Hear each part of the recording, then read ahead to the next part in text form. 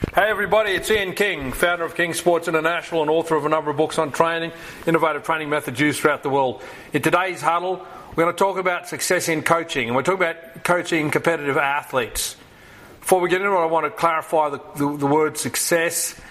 Obviously, it's not always the scoreboard, but for today's discussion, we're going to use that as a measurement. When I say it's not always about the scoreboard, there are many times in an athlete's career, especially in the multi-year periodisation of an athlete, where the scoreboard should not be the criteria for success. But having said that, we're going to operate on the basis of win-loss, which won't apply to athletes at all stages. And I'm going to say from the outset that my expectation in coaching is to have a win-loss record of in excess of 80%. That, for me, is the definition of success in competitive sports coaching.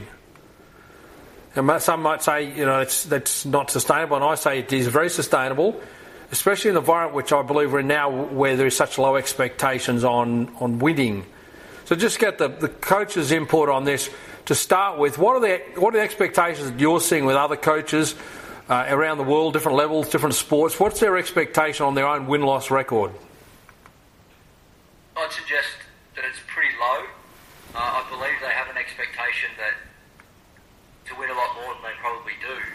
However, the actual execution of that is very low. So what's some of the statistics you're seeing, Mitchell, in sport? What's some of the win-loss records of coaches you've been exposed to? It's very common these days to have coaches somewhere between the 45 and 60% win-loss ratio. That's considered in many sports and disciplines. I don't know if they publicly say it's acceptable, but based on people retaining positions in sport, you'd have to conclude that it's acceptable. And I think the bar has been sliding for about the past 10 years. I think 10 years ago it wouldn't be acceptable, these different such a low standard, whereas today, I mean, we've had national coaches in different sports at less than 50%. So yeah, it's on the way down. Yeah, I certainly agree with that observation. Any other input from other coaches on what they've seen as far as the records of coaches and expectations on this? I think it's part of their belief patterns. I think very few coaches actually believe that they've got a stated goal that they're looking to win, but their belief in that would be pretty shaky. You hear a lot of reasons behind that, being anything from injury rates to coaching challenges to personnel challenges. Again, it's their belief in what's happening there. Their belief in what they're going to be doing probably equates to that of pulling a roulette wheel. There's a lot there. I mean, the injuries one alone is a topic in itself, and I'd even suggest that some of them set up the injury patterns to give themselves an out. Any other coaches with some input there? I appreciate that, Mike. It's similar to what Mike's saying about the belief and the roulette wheel is there is no guidance for a lot of these coaches. It's whatever they experienced in their past, whether it was a winning culture or not, and it ends up being a resort to pushing the athlete harder, work harder. We must be doing something that we're not working hard enough, so we have to do more, push harder, and that's when you typically see those injuries come out too. And whenever I hear an athlete after a game, especially after losing games, say we've just got to go back and work hard on this or work harder, it's a scary one for me. What about you, Carl? Got any observations on expectations of coaches and the win-loss records? Sure. They're definitely, I would say, on the decline on a global perspective. So in certain teams may have higher standards, but it's the exception, not the norm. So as Mitchell stated, probably the 5%, whereas the majority will keep those positions, even when the team's not going so well. And often they'll come into a position and have immediate success, and often it's just from the change of coming in. Then there's the follow-on, the season, and the couple of seasons following that, I think things tend to decline. So you can see it's not necessarily what they bring to the club, it's just change itself. So there's a lot of variables, and then I guess there's many excuses, and often they'll just come in to fill a void, so they may not have the, how do you put it, the fortitude to bold enough to implement their own things and to follow the status quo. That being said, would they do things any differently? I suppose in all this question itself. Yeah, it's a very good point about the 3-year cycles. That's again a topic in itself. So, next question I've got is, where do coaches learn how to succeed in sport? What we've basically identified is that if your coaches have a win-loss in the 60s, they're probably considered an exceptional coach in today's market. Where for me, that's not good enough. And in fact, I know of one sporting culture where they sacked the coach at 82%. It shows that their standards are very high, but that's rare. So there's a lot of coaches in the world coaching in different sports, different levels. Where do coaches learn the keys to success in coaching? I think you use the words, where do coaches learn? Whether or not they think they learn or not, everything is learnt on this planet that we do. So it is a learnt behaviour, whether they succeed or fail. We've concluded that most of them have, from this perspective, a relatively low win-loss ratio, and I'd suggest that they learn from the people that they were assistants to and the people who influenced them, their past coaches, and the current paradigm at the club they're at. It's very common these days for coaches to go into a setup, particularly in a team sport environment. They don't have any control of the other people in the environment. And that in itself is quite a challenge, but the people going to those positions aren't often wanting to do the best and their highest and best good. They're simply wanting a position. And when your focus is on feeding yourself instead of serving the needs of others, what you learn and what you pass on is going to be heavily diluted and watered down. So the old committed versus involved. And I agree, majority of people involved in sport are committed to being involved, not committed to necessarily being successful, and that's why many programs are unsuccessful. Any other input on where do coaches learn the keys to success? Sure, I'd say now it's more academic than ever, so you have to have yay many letters after your name, which is fine, but if you've only done your learning through a textbook or learning from other people who haven't actually applied it, they're just teaching it without actually having experience, and definitely not success. So they may have held positions in these fields, but like you said, they haven't actually had that high level, a high percentage of success. Is the blind leading the blind? So I think that's the biggest challenge. And now they're setting up centres everywhere of excellence, etc., in a wide array of sports, with science as the backbone and the key, and yet they don't have the basic grasp of coaching. It's interesting. Yeah, that's a very good point, the shift towards science, and I suggest that that's a path for failure. I've been around a while. I've worked with a lot of high-performance coordinators, etc., and I've never worked with, let's just say I've worked with a lot of people with PhDs, and I've never met one who I consider would succeed in coaching themselves. If they were the head coach, they would not succeed in coaching. So I agree with your comment. Is you don't learn coaching success from someone who learned it from a textbook or from a course. Any other input on where and if coaches learn key success? Because you've all been around coaches, heaps of them. Likely a lot of the hyped up marketing. So somebody may have written a book or is a coach of coaches or something, but it would be all based on their marketing, not necessarily their experience of winning. Excellent point. But I tell you, how much fun do you get sitting beside a sporting event, watching effort go to waste? It kills me. I just know whether it's just me or whether there's anyone else who struggles and it hurts to watch. Things I've ever experienced. Sorry, Ryan?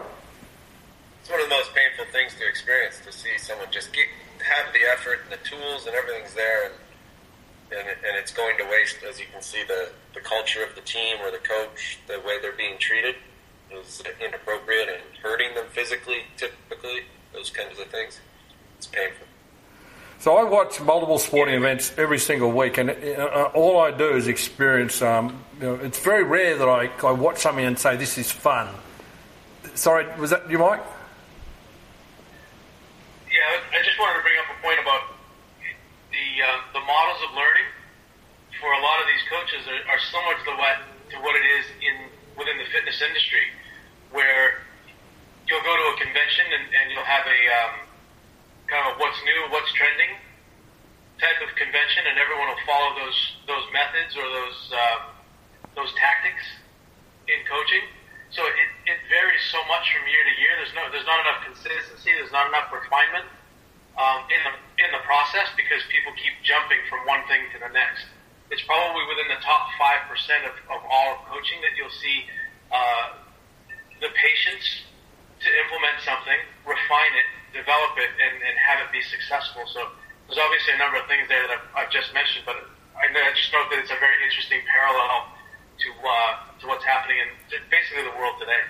That's a great point, Michael. I was just looking at a marketing piece for an upcoming convention in America there, and those words were just dominant in the marketing piece in terms of trendy and latest.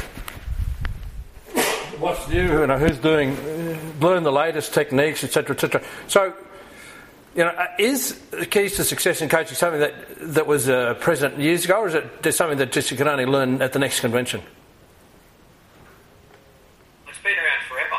I mean, was it Bill Pearl that wrote the book Keys to the Inner Universe, or yes, similar to a title like that? I mean, the traits of succeeding and people doing well in any endeavour have been around since day dot, and they'll be around forever as well.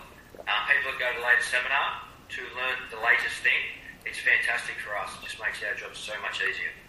So true. So I think most coaches are really, I don't know whether blind leading the blind or whether it's, I just see that they don't have a direction, at least they don't have a direction that I believe is effective. So I'll give you a bit of background on how I solved that frustration for myself. When I started out in the early 80s and people just wanted to know about strength training, because strength training was a new kid on the block in the 80s and no one knew anything about it. So I started providing that as a service, and then I realised that, I started providing flexibility with it, because in my opinion, you don't do one without the other. It's a recipe for disaster to do one without the other, which is ironic, because 30 years later, that's exactly what's being promoted. So then I was watching the speed training be implemented and seeing how that was ineffective and hurting the athletes. So I said, no, that's not good enough. So I solved that problem. And I saw the way fitness was being conducted, and that was undermining everything we did, and especially in team training. So I solved that. There's still a problem, though. There's still a problem of the way the coach coaches the team, and the way the coach creates culture, etc. So I ultimately solved that. And when I managed to manage all those areas, then we have winning outfit, and we have consistent winning. And there are many athletes around the world that know what I'm talking about because they were in that culture with me. So the next challenge is educating other coaches to be able to reproduce that 80% plus success in the win-loss ratio. So I've said about in the last decade and plus of really focusing on refining the art of teaching coaches. I'm not talking about physical preparation coaches, I'm talking about teaching coaches how to succeed in sport.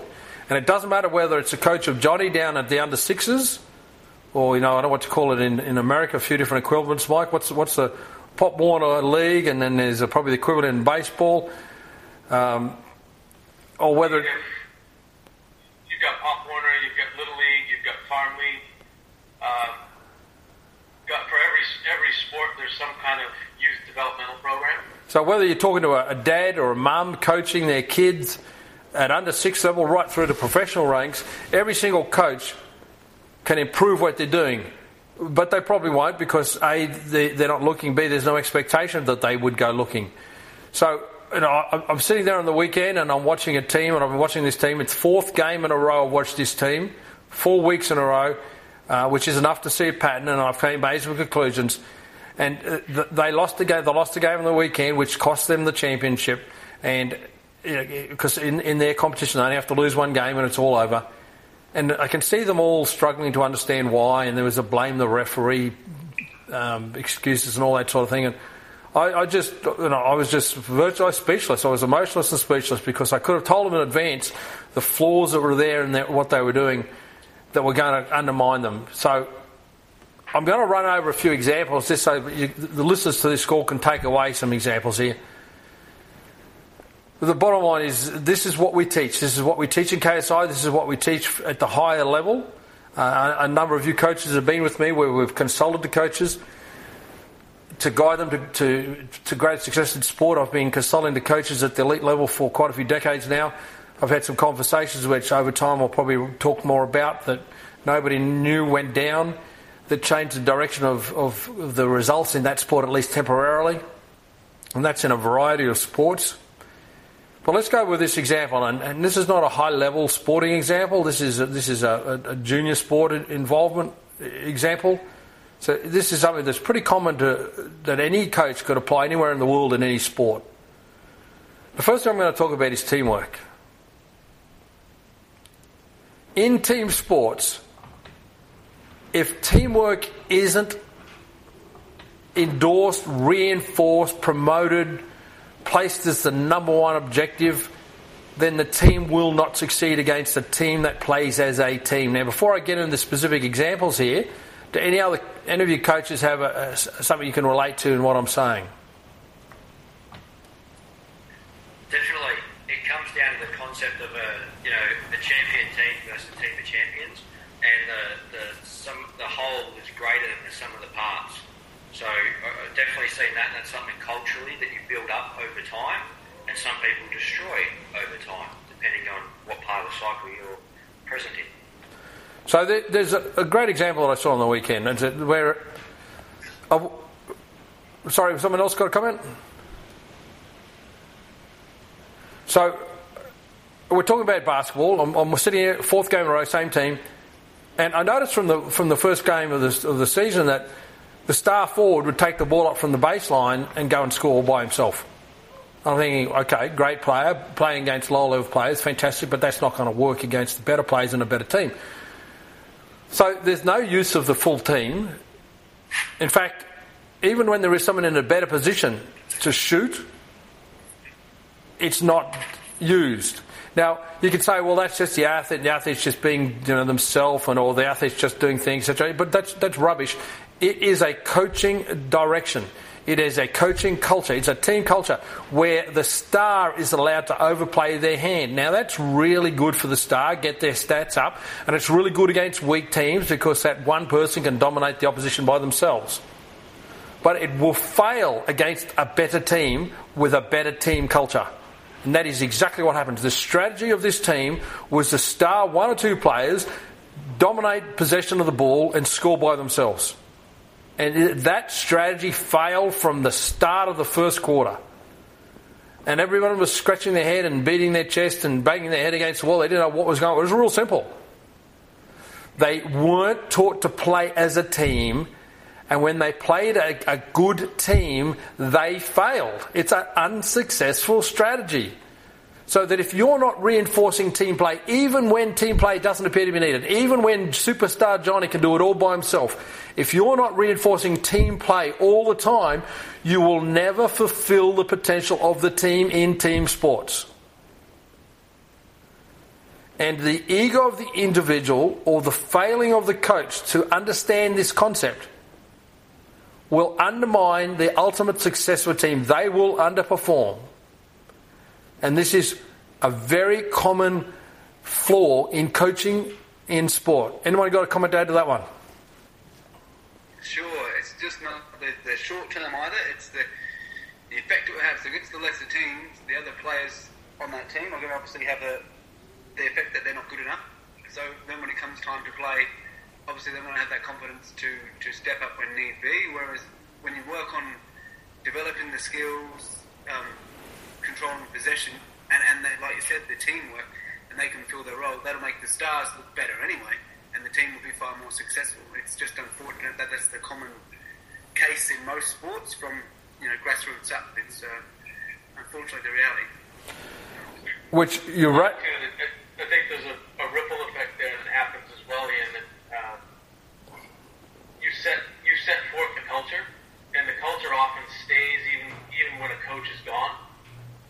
It makes more work for an incoming coach if that incoming coach even realizes what's happened. And it's also developed, especially in youth sports, as each one of those athletes goes out and goes to another team in their future development, they've in essence, for lack of a better term, brought that disease along with them to other teams, and it can propagate. And that's a really powerful point, because that is exactly the situation in this team. This team is part of a 100-year-plus organisation, and I suggest that this cultural attitude of let Johnny dominate, let Johnny play by himself, let Johnny be the star, let's pat him on the back for how good he looks against weak teams, is a cultural bias that has permeated every sport for the full century that this organisation has been in place, and it's only the newer sports of this organisation that appear to have any sign of breaking away from that cultural tradition. So we're talking about a massive cultural tradition, and the longer it's been going on for, the harder it is to change.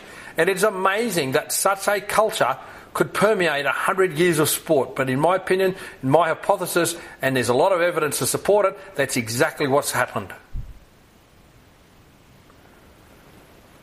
Which brings me to my second point in my keys to success for coaching in sport. When a team treats players as some as better than others and gives them more time on the ball or more time on the court, then the bench is weakened. You see, it's beyond doubt that there is a discrepancy of skill, discrepancy of other characteristics or variables from top to bottom of the team roster. That's without a doubt. But the purpose of and the goal of great coaching is to raise the standard of the bottom end so they perform like the top end. And as such, you should not be able to see that discrepancy. Now, a poor coaching environment, a poor culture will reinforce the inadequacies of the weaker. And when the benches are required upon, when the reserves are called upon, they appear to let the team down. Now, if the culture is successful, if the culture is what I call optimal coaching culture, when there's an injury, the team does not miss a beat. There's no drop-in standard of the team play. When the bench is on, there's no drop-in standard. So that when I see a team whose performance is negatively affected by an injury, I don't care if it's the star player or not, the standard should not drop. The team culture of how the game is played should stay the same. And when reserves are brought on, the team culture should not drop. And when they do, through injury or substitution, if it drops, you know that the culture of the team is suboptimal. And that's exactly what I watched on the weekend. Because it reinforces the culture of the team that I watched on the weekend, reinforces that Johnny's the best player and the others are inferior. They get less court time, they get punished more for making mistakes, and they feel inadequate and they feel the pressure. So this is a really important point where you can determine successful culture. Now, I've contributed to creating cultures in teams where even with significant injuries or substitutions, the team has not dropped and they've gone on to win the championship. And I'm talking about influencing them even when I wasn't directly responsible for their day-to-day activities. You can still shape those things from a distance. Therefore, as a coach on board, that should be your goal. Your goal should be to empower the bottom end of the team so that when they play, your team average performance does not change. And I can assure you, we're talking about sporting performance of 2% or less, only because this concept is not understood and not applied. Any of the coaches got something to say on that one?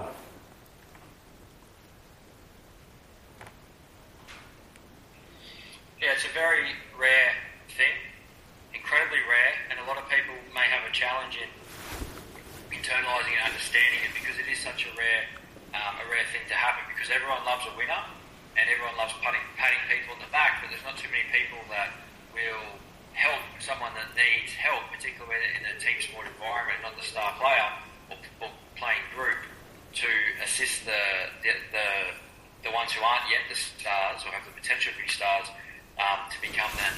So there's so many dynamics involved in doing that, and in today's world, with so many people responsible for different components of coaching, particularly within team sports, no one really has control. No one really knows who's doing what because everyone wants their piece of the pie, and it's something that probably won't in the mainstream be able to be implemented in a big way anytime in the future. And I agree with that completely. And that most will just reject that concept. It is so foreign. And more than that, it is probably of the two that I've presented so far, that is the harder one to develop. And that was the one you need more guidance and more education on how to develop, because there has to be some sacrifices in the early days, and there have to be some acceptance of the inferior players you're making mistakes until they gain the confidence to play up to the standard of the higher end of the team. So there's actually a little bit of sacrifice that has to be made along the way to reach this. And that's another reason why it's not going to be successfully implemented by many teams. Now, I'm going to bring a third concept to the table, and it'll be one that people can probably relate to a lot more easy because it's objective. And that's the concept of trust and support. Now, if the coach takes their frustrations out on the player for any failings, then the player feels the pressure of the coach and is more likely to fail when they under pressure of say, a championship game or a better team, etc. You see, there's a number of directions pressure comes from. That comes from from internally. The player himself puts themselves under pressure. It comes from parents when they're young athletes. And when they're older athletes, it comes from their fans. And then thirdly, it comes from their teammates, and fourthly, from their coaches. So the pressure can come from a lot of different directions. And it's the management of this pressure and expectations that can determine the success of the team. So if a coach doesn't know how to handle their emotions, if a coach doesn't know how to select their words carefully, it can totally cruel a player's ability to perform under pressure. And the greatest litmus test for this in a game of basketball is the free throw line. It's the same in any sport where the athlete is executing something where the whole world stands still and they watch them. Whether it's a soccer player taking a penalty kick, whether it's a rugby league player taking a shot at goal, a penalty or a conversion kick, or a kicker in American football. But the free throw line in basketball for me is a classic. And you only have to look at the stats, and this is one of those times that stats are really relevant to the discussion. Have a look at the stats. And I watched this team on the weekend shoot at about 10%. And I can tell you that will be their lowest percentage all year. They're playing their hardest team and they're having their lowest percentage shot. Now, they lost the game by 5 points. They would have won that game by 20 plus points if they'd had their average conversion from the free throw line. So what is it that a team's lowest conversion rate from the free throw line occurs against a team that they feel the most pressure against? Because it's got nothing to do with it. There's no defence in the free throw line. The first two shots, if there are two shots, are totally free shots. So the skill level and the team ability of the opposition have got nothing to do with it. Why does this team fail at the free throw line in the game they needed it the most? Because that's exactly why. You can tell the management of pressure by the coach on the statistic of the free throw line in basketball and any other similar act in any other sport. And it reinforced or to me it proved my, and this wasn't even a hypothesis that I made going because I wasn't close enough to the coaching circle to hear the words being used and to see that. But it confirmed to me that the dynamics and the communication between the coach and the players was such that the players felt the pressure to perform under the pressure of that team. Simple. And other factors that reinforced that for me was the way the coach didn't use his bench very much. Because they didn't trust his bench. And the players in the bench didn't feel confident, maybe didn't perform well. And then it was that cycle continued. Now, on the other hand, the coach on the other team, and this is a phenomenal, beautiful dichotomy in terms of watching two coaching styles. The coach on the other team threw his bench on, completely had his bench on halfway through the first quarter. So you'd say that all team played equal time. He sat in his chair most of the time, sat relaxed most of the time. And the team were only leading by a narrow margin the majority of the game, but he was relaxed and sat in his chair. His team dropped from the free throw line probably between 60 and 80%. Somewhere around 70, 80%. So my final point in this very brief overview on some keys to coaching success is how you manage your emotions as a coach and how you place expectations. And the key to that, in my opinion, is telling, listen, whatever you do out there, I'll back it. I'll back you 100%. You make a mistake, not a problem. What you do out there is yours. You want to do well, you do well. If you don't want to do well, you won't. I don't mind. Not an issue.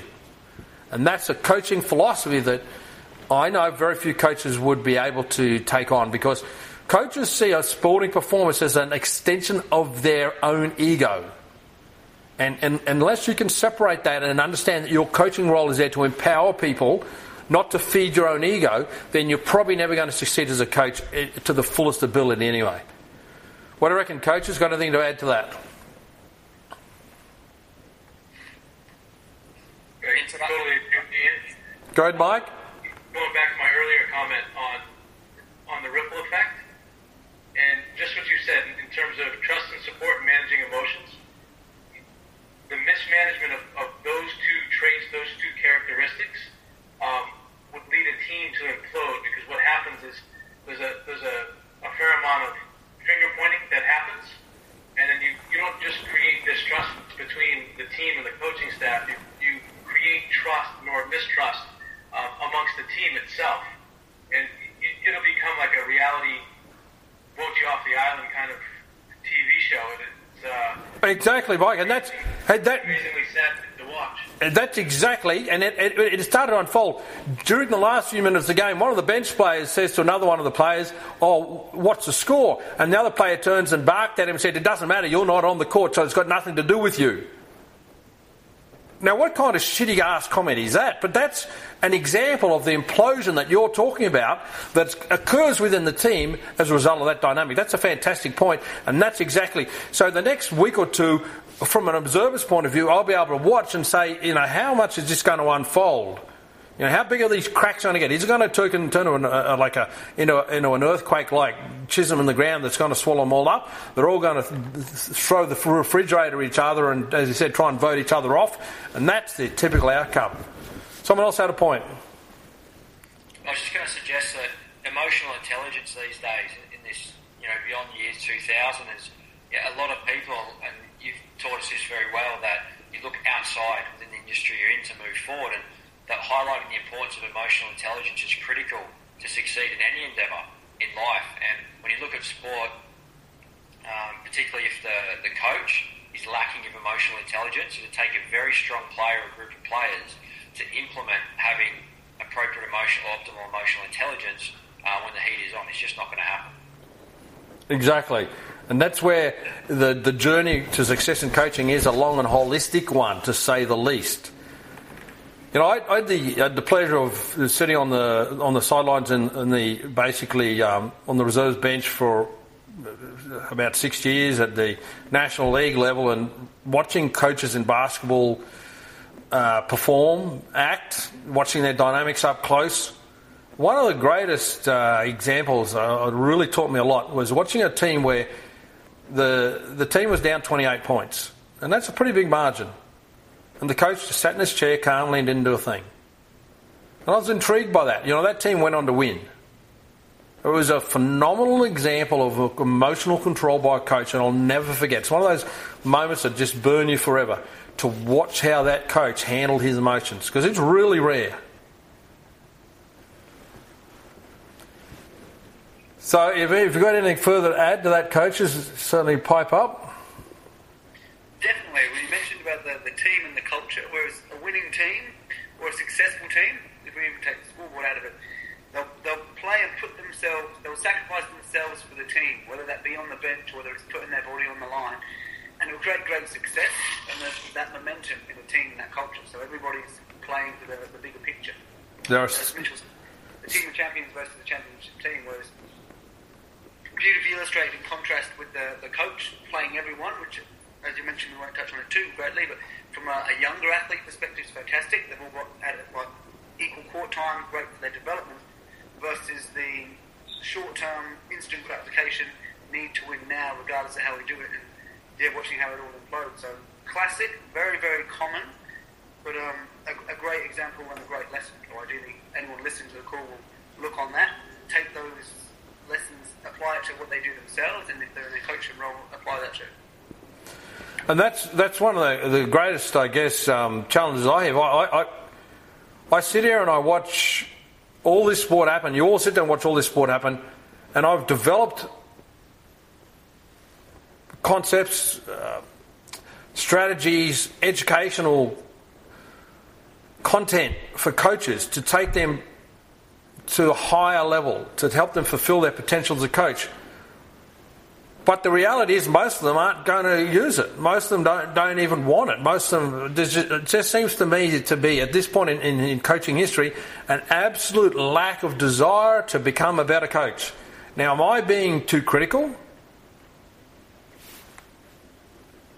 That's exactly what I see as well. Ian, coaches that will give things lip service, like Mike was saying earlier, that winning is their goal at the beginning, but they don't know how to do it, or they're just not interested in it. It's what I come to the conclusion of. See, it just hurts me to watch an athlete put it on at work and train to fail. It just hurts to watch.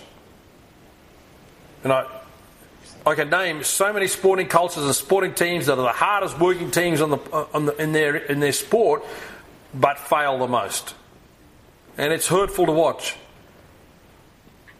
Now we're going to. When I see it often when coaches, the clock strikes end of the day, so they're going home, whether the athlete was taken care of or not, or the team was where they needed to be. It's just. It's time to leave. I've got to go home. We'll talk to you later. And there's just that no focus on really truly being there for them. Like you said, empowering the individuals and making everyone around them better. That it just seems to be a clock in, clock out. And I've done my job. So I really don't have time to get better, to win. And that's one of the contributing factors to the failure of the epidemic of let's not bother about getting better. We're going to be coming together in Park City for our 11th time in a row in a week or two's time, and we're going to be sharing these keys to success in coaching. And we're going to impact many coaches in the region. We're going to have a positive impact, at least in the short term, on these coaches, and some of them who attend our coaching program will get a significant impact. In fact, Mike, we've run some coaching programs up there that are aimed targeted completely at coaches of sport, not physical coaches, but coaches. Mike, we I think we ran up there just earlier this year. What was the impact of that, Mike?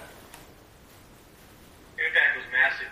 The feedback that I got from the coaches here, they came from various sports, anything from softball to football, girls and boys sports, obviously. The feedback that we've gotten is that it's made a lasting impact on them as individuals, and as a result, again, going back to that ripple effect, that their coaching has changed the lives of the people that they're working with. And that's our goal. Our goal is to change lives. We don't change lives by meeting our emotional needs in the first instance. We change lives by empowering people to fulfil their own potential. And we can only fulfill the potential of other people after we fulfill our own, or as we fulfill our own potential. So we offer coaching programs, mastery of coaching, the art of coaching. We offer a number of programs to coaches. We've gone beyond physical preparation. We've certainly gone beyond the personal training industry. We're going to the entire coaching fraternity. Any sport, coaching at any level can be enhanced by exposing to the educational content that I've developed and we teach through KSI. Now, I find that at this point in time the most powerful thing we can do, because the head coach has the greatest impact on controlling the entire environment. So, as we wrap... Sorry, Brian? Sorry, just if I could add there, an impact you had here with a group of parents was huge as well, and changed how the whole dynamics of their family and how they approach their children in sport, and then also how they approached a team training environment, how they could evaluate the coaches that were working with their children. And they talked about the impact to this past week, how that change helped them so much in communicating with their children and each other, and helped massive it was in changing the dynamics of their family. And to their credit, they turned up and they took the benefits. The reality is parents coaching are a massive part of junior coaching program. Massive. In fact, I think the only thing that separates an amateur coach from a professional coach is one's getting paid. There's no inference or correlation between their competence per se. So we will do a lot of work, especially with our Child of Champion program, where we work with the parents, helping them fulfill the potential of their children.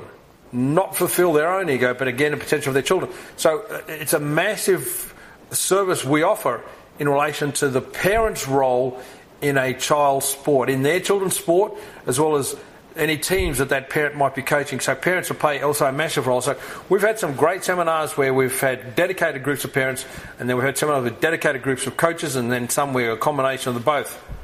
But the bottom line is, anyone interested in becoming a better coach, I guarantee you will take something away from being involved in our coaching program. And this is not about selling our coaching program.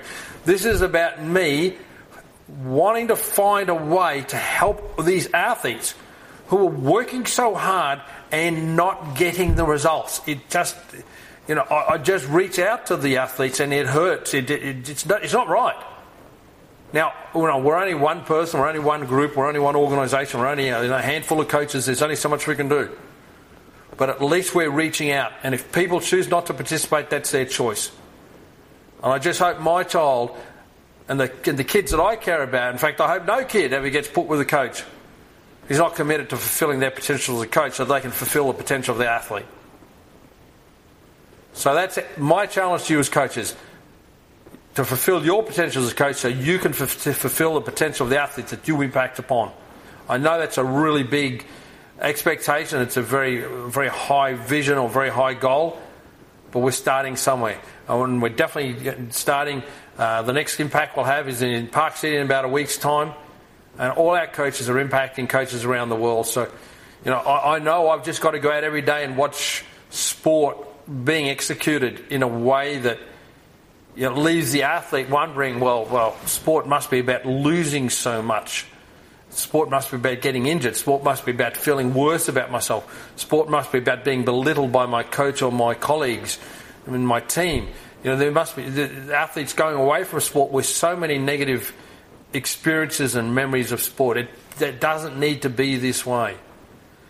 So I know I've got on my soapbox a little bit today, but I've just watched again, and I say again, another sporting team fail in terms of the scoreboard in a way that was completely preventable, completely manageable, and in a way that in reality they probably won't change, and nothing will change and nothing will be done about it. And the lives of those athletes will never be better off for being exposed to a better way. So I trust today's call has been available to everybody. Some pretty clear points, I believe, in the call. And also exposing the opportunity that you can go on and learn more through our coaching programs that are genuinely aimed at giving every athlete the opportunity in the world to fulfill their potential. Thank you. We'll talk.